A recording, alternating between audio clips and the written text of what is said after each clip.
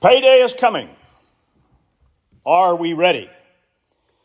Several years ago, a woman wrote about her remembrance of a comment that her mother was fond of making to her when she was much younger, when the woman telling the story was much younger, that whenever she, as a child or young girl, said something or did something foolish, her mother would say, "Young lady, that's going to go onto your permanent record."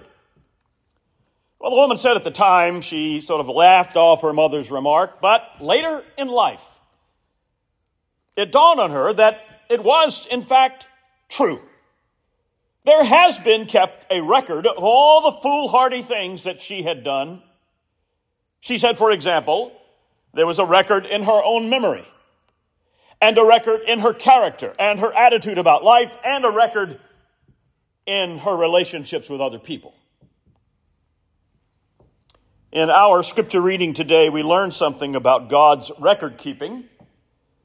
We learn also about the blessings or punishments for our obedience or disobedience to God's law. Now, these lessons are coming to us, as we will see here in this chapter, through the words of Jacob as he lay dying. He has called his sons to his bedside to give his parting words. Now, I want you to look at this chapter, and you notice chapter 49, and look at verses 2 through 27. I want you to physically look at that in your text of Scripture, because I want you to see how differently from the rest of the words of that chapter, these words are set apart. And it's done that way using a different font or a different paragraph style in most translations to alert us, the readers, that what is said here is of a different nature than all the other words in the chapter. As Jacob himself indicates, he's now speaking as God's prophet, as one who now brings the word of Almighty God to those men about their past lives, these men, his sons, and about their future lives. Now, for some of the sons, as these words unfold, there is great blessing because of their faithfulness and devotion to the Lord. For others, there is punishment and condemnation because of their disobedience. Now, instead of going through each of these verses and analyzing the blessing or punishment as it applies to each one of those men, what I'd like to do is take only two of them this morning as a representative example. And from that, hopefully, we ourselves will learn two important things. First, how the Lord deals with us in terms of our obedience or disobedience. But then secondly, how this particular episode fits into God's overall plan to redeem his people and establish his kingdom. So let's first of all consider verses 3 and 4 of chapter 49. I'm reading from the New King James Version. It says, "Reuben, you are my firstborn." This is Jacob, Israel, speaking to his firstborn son. "You are my firstborn, my might, and the beginning of my strength, the excellency of dignity and excellency of power." Now that's pretty laudatory, isn't it? But look at verse 4. "Unstable as water, you shall not excel, because you went up to your father's bed. Then you defiled it. He went up to my couch." Now, the background, especially of verse 4, we find back in chapter 35 at verse 22. Let me read that for you. Genesis 35:22. "And it happened when Jacob, Israel, dwelt in that land, that Reuben went and lay with Bilhah, his father's concubine. And Israel," that is Jacob, his father, "heard about it." Now the sons of Jacob were 12. Chapter 35, verse 22. So in other words, Jacob, Israel's oldest son, committed immorality with one of his wives. And up to this point, all that had been said about it is that it happened and that Jacob had heard of it. He did not take any action at the time, apparently, but now on his deathbed, as the time comes to give his parting words, he speaks after many, many years of silence.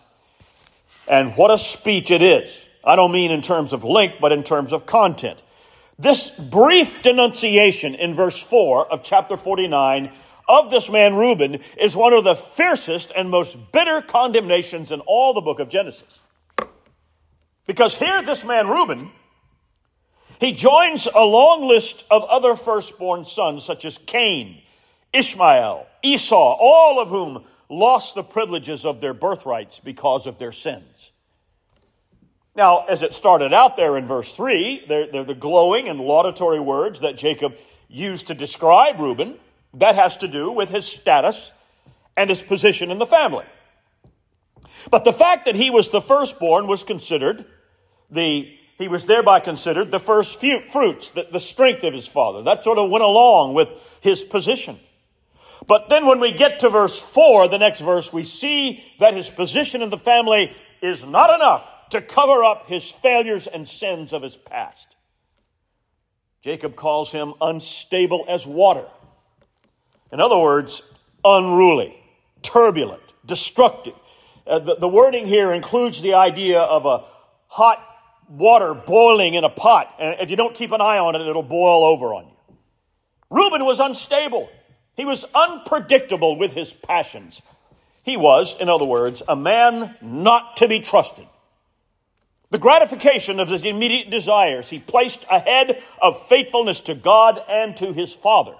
Now, does that mean, some may wonder, and it's worth asking whether you've wondered or not, does that mean that he's no longer part of the covenant family of the Lord God? No, I don't think so. But, as the rest of verse 4 shows us, even the firstborn son of a covenant family is not beyond reaping the consequences of breaking the law of God. Jacob tells him, you will not excel in life. So his life is not going to turn out like you might expect the firstborn son's life to turn out. Now, since each of these 12 sons are the fathers of the 12 tribes of Israel, that means that Reuben's descendants are in some measure going to be sharing in the punishment their father has received. And, the record of biblical history seems to indicate that that's indeed what happened, because, at least by my reading, I'm happy to be corrected, but the tribe of Reuben is barely mentioned later in Scripture. They slide off into obscurity, probably falling into idol worship for all we know. We don't know that for sure, but it's certainly possible. Now, friends, I would like for us to note very well the sin that brought Reuben to this sad state in his life. It was a sexual sin. Jacob charges him not simply with having unlawful relations with his concubine or his mistress. So we understand thereby this is not incest. This was not him having this relationship with his own biological mother. No, this was a common law wife of his father Jacob. And you notice that Jacob says that his son defiled his marriage bed. And the Hebrew word translated defile there means to profane. It means to pollute something. And that shows how seriously God takes and views sexual sins. For something to be polluted or profaned, it must be considered pure, holy, sacred. And so to defile it is to make it unholy. To make unholy that which was holy. That is exactly how God views the institutions of marriage and family. They are sacred and holy in God's eyes. We are not to profane something God decrees to be holy without paying the consequence. God's law specifically prohibits the profaning or defiling of several things, including we must not defile the Lord's name by taking it in vain. We must not defile or profane the Sabbath day. So it's no surprise to find that the most severe penalties are attached to those sins that violate the bonds of family and marriage. And that is no accident. That is no coincidence. Now, I realize that in our day, that is not a thing that most people like to hear. They don't like to hear it because the typical, and I'll say for our benefit, the typical American man or woman really believes that they have a right to decide for themselves what is moral or what is immoral. And the most astounding thing is that thereby our time, our day, is not that much far removed from Jacob and Reuben's time or their day. That is in terms of our modern attitude, so-called, about sex and marriage. Because you see, most of the surrounding societies and tribes or cultures of people with whom the old covenant people of God interacted Well, those people had no regard at all for the sacredness of marriage. In other words, what so many people consider to be their enlightened 21st century attitudes about marriage and sexuality are nothing more than the same old pagan attitudes of 3,000 years ago. God condemned those practices then, and he still does so today. But now let's wait a moment. Let's hold up, as the modern argot is. Let's just ask the question, is this the whole story? Is this where it is for Reuben? Is this the final word, nothing but punishment and condemnation? No, that is not the whole story. Because it is true that God justly punishes disobedience, it is equally true that he forgives those who sincerely repent. But we must always remember that we have nevertheless may have to deal with the consequences of our sins. And let us be assured at the same time that God loves his people and he will forgive us if we truly repent and diligently seek a changed life, as our Westminster Shorter Catechism teaches us in question and answer number 87 about what is repentance unto life. It is a saving grace whereby a sinner, out of a true sense of his sin, he sincerely repents, he turns from that sin, and it uses the language of an endeavor after a new obedience. That's what a changed life means. It's a new obedience. But now there's another side to this too, however, and it has to do with the blessings that we receive for being faithful to the Lord. Now that is dramatically laid out for us in Jacob's words to his son Judah, and this is the other son we'll take as a representative example. Listen to verses 8 through 12, chapter 49. Judah, you are he whom your brother shall praise. Your hand shall be on the neck of your enemies. Your father's children shall bow down before you. Judah is a lion's whelp. From the prey, my son, you have gone up. He bows down, he lies down as a lion, and as a lion, who shall rouse him? The scepter shall not depart from Judah, nor a lawgiver from between his feet, until Shiloh comes, and to him shall be the obedience of the people.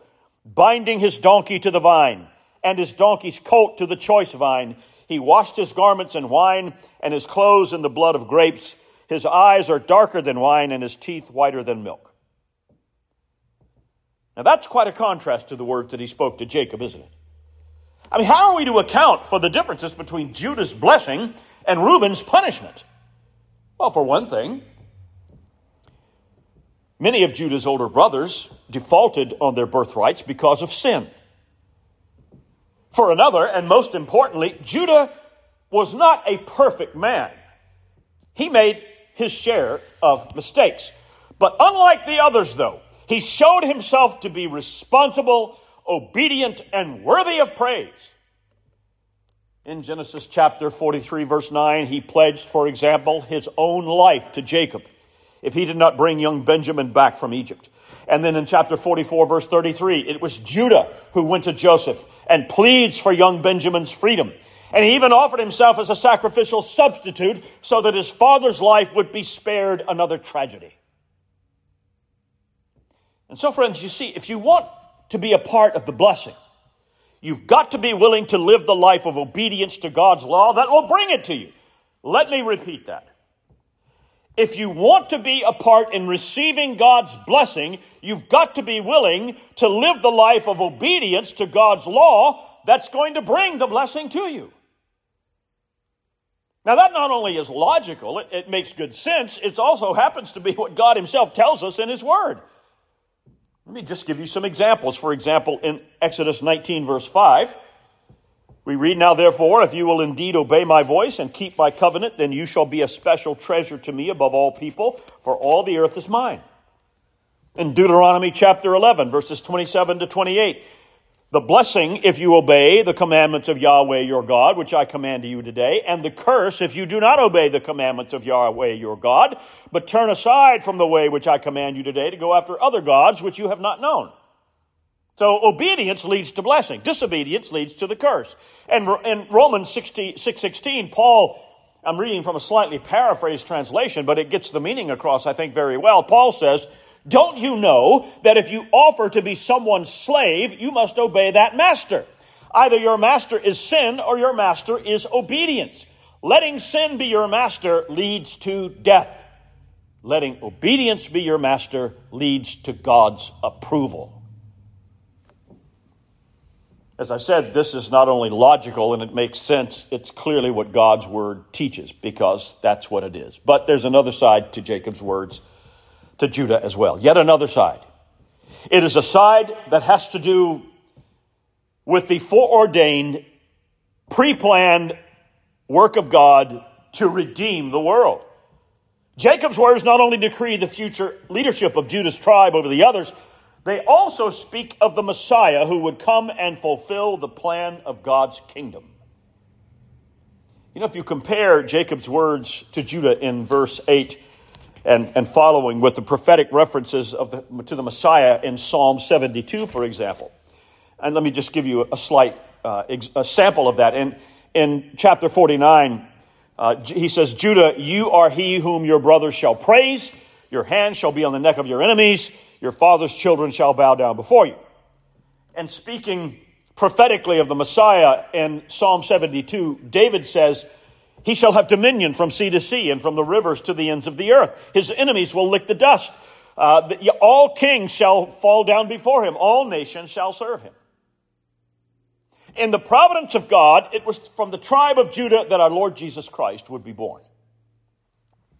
And so then, with those words of blessing, Jacob not only indicates the rewards that Judah would receive, but also the supreme plan of his working to bring about the redemption of the world. You know, friends, living a life of committed obedience to the law of God, well, that's not always easy.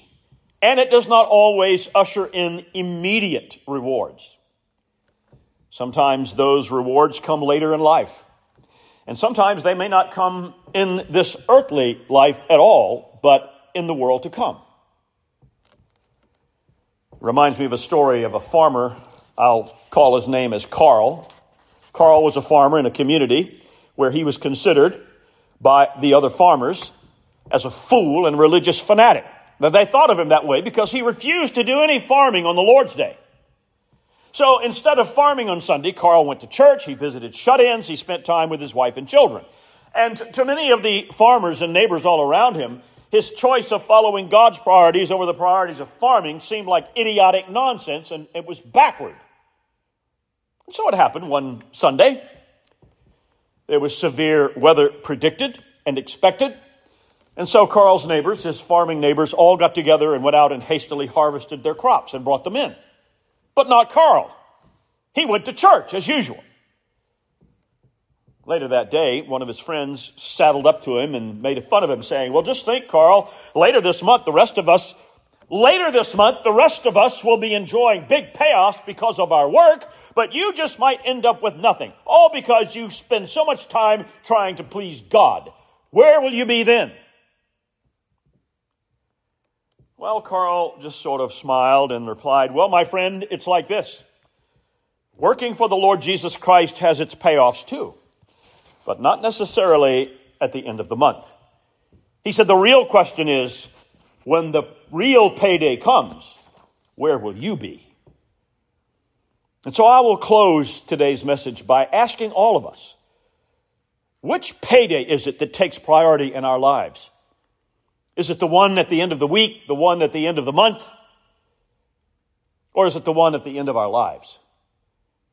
Now is the time for us to sit and take a long look at what have been our goals in life or what maybe are still our goals in life. Because a day is coming, just as it did for Reuben and Judah, when the rewards and punishments will be handed out. Payday is coming. And those rewards will be handed out based on our relationship to God's divine Son, Jesus the Christ, and our obedience to His law word. By His grace, let us be found in His good graces and in obedience to Him. Let us pray.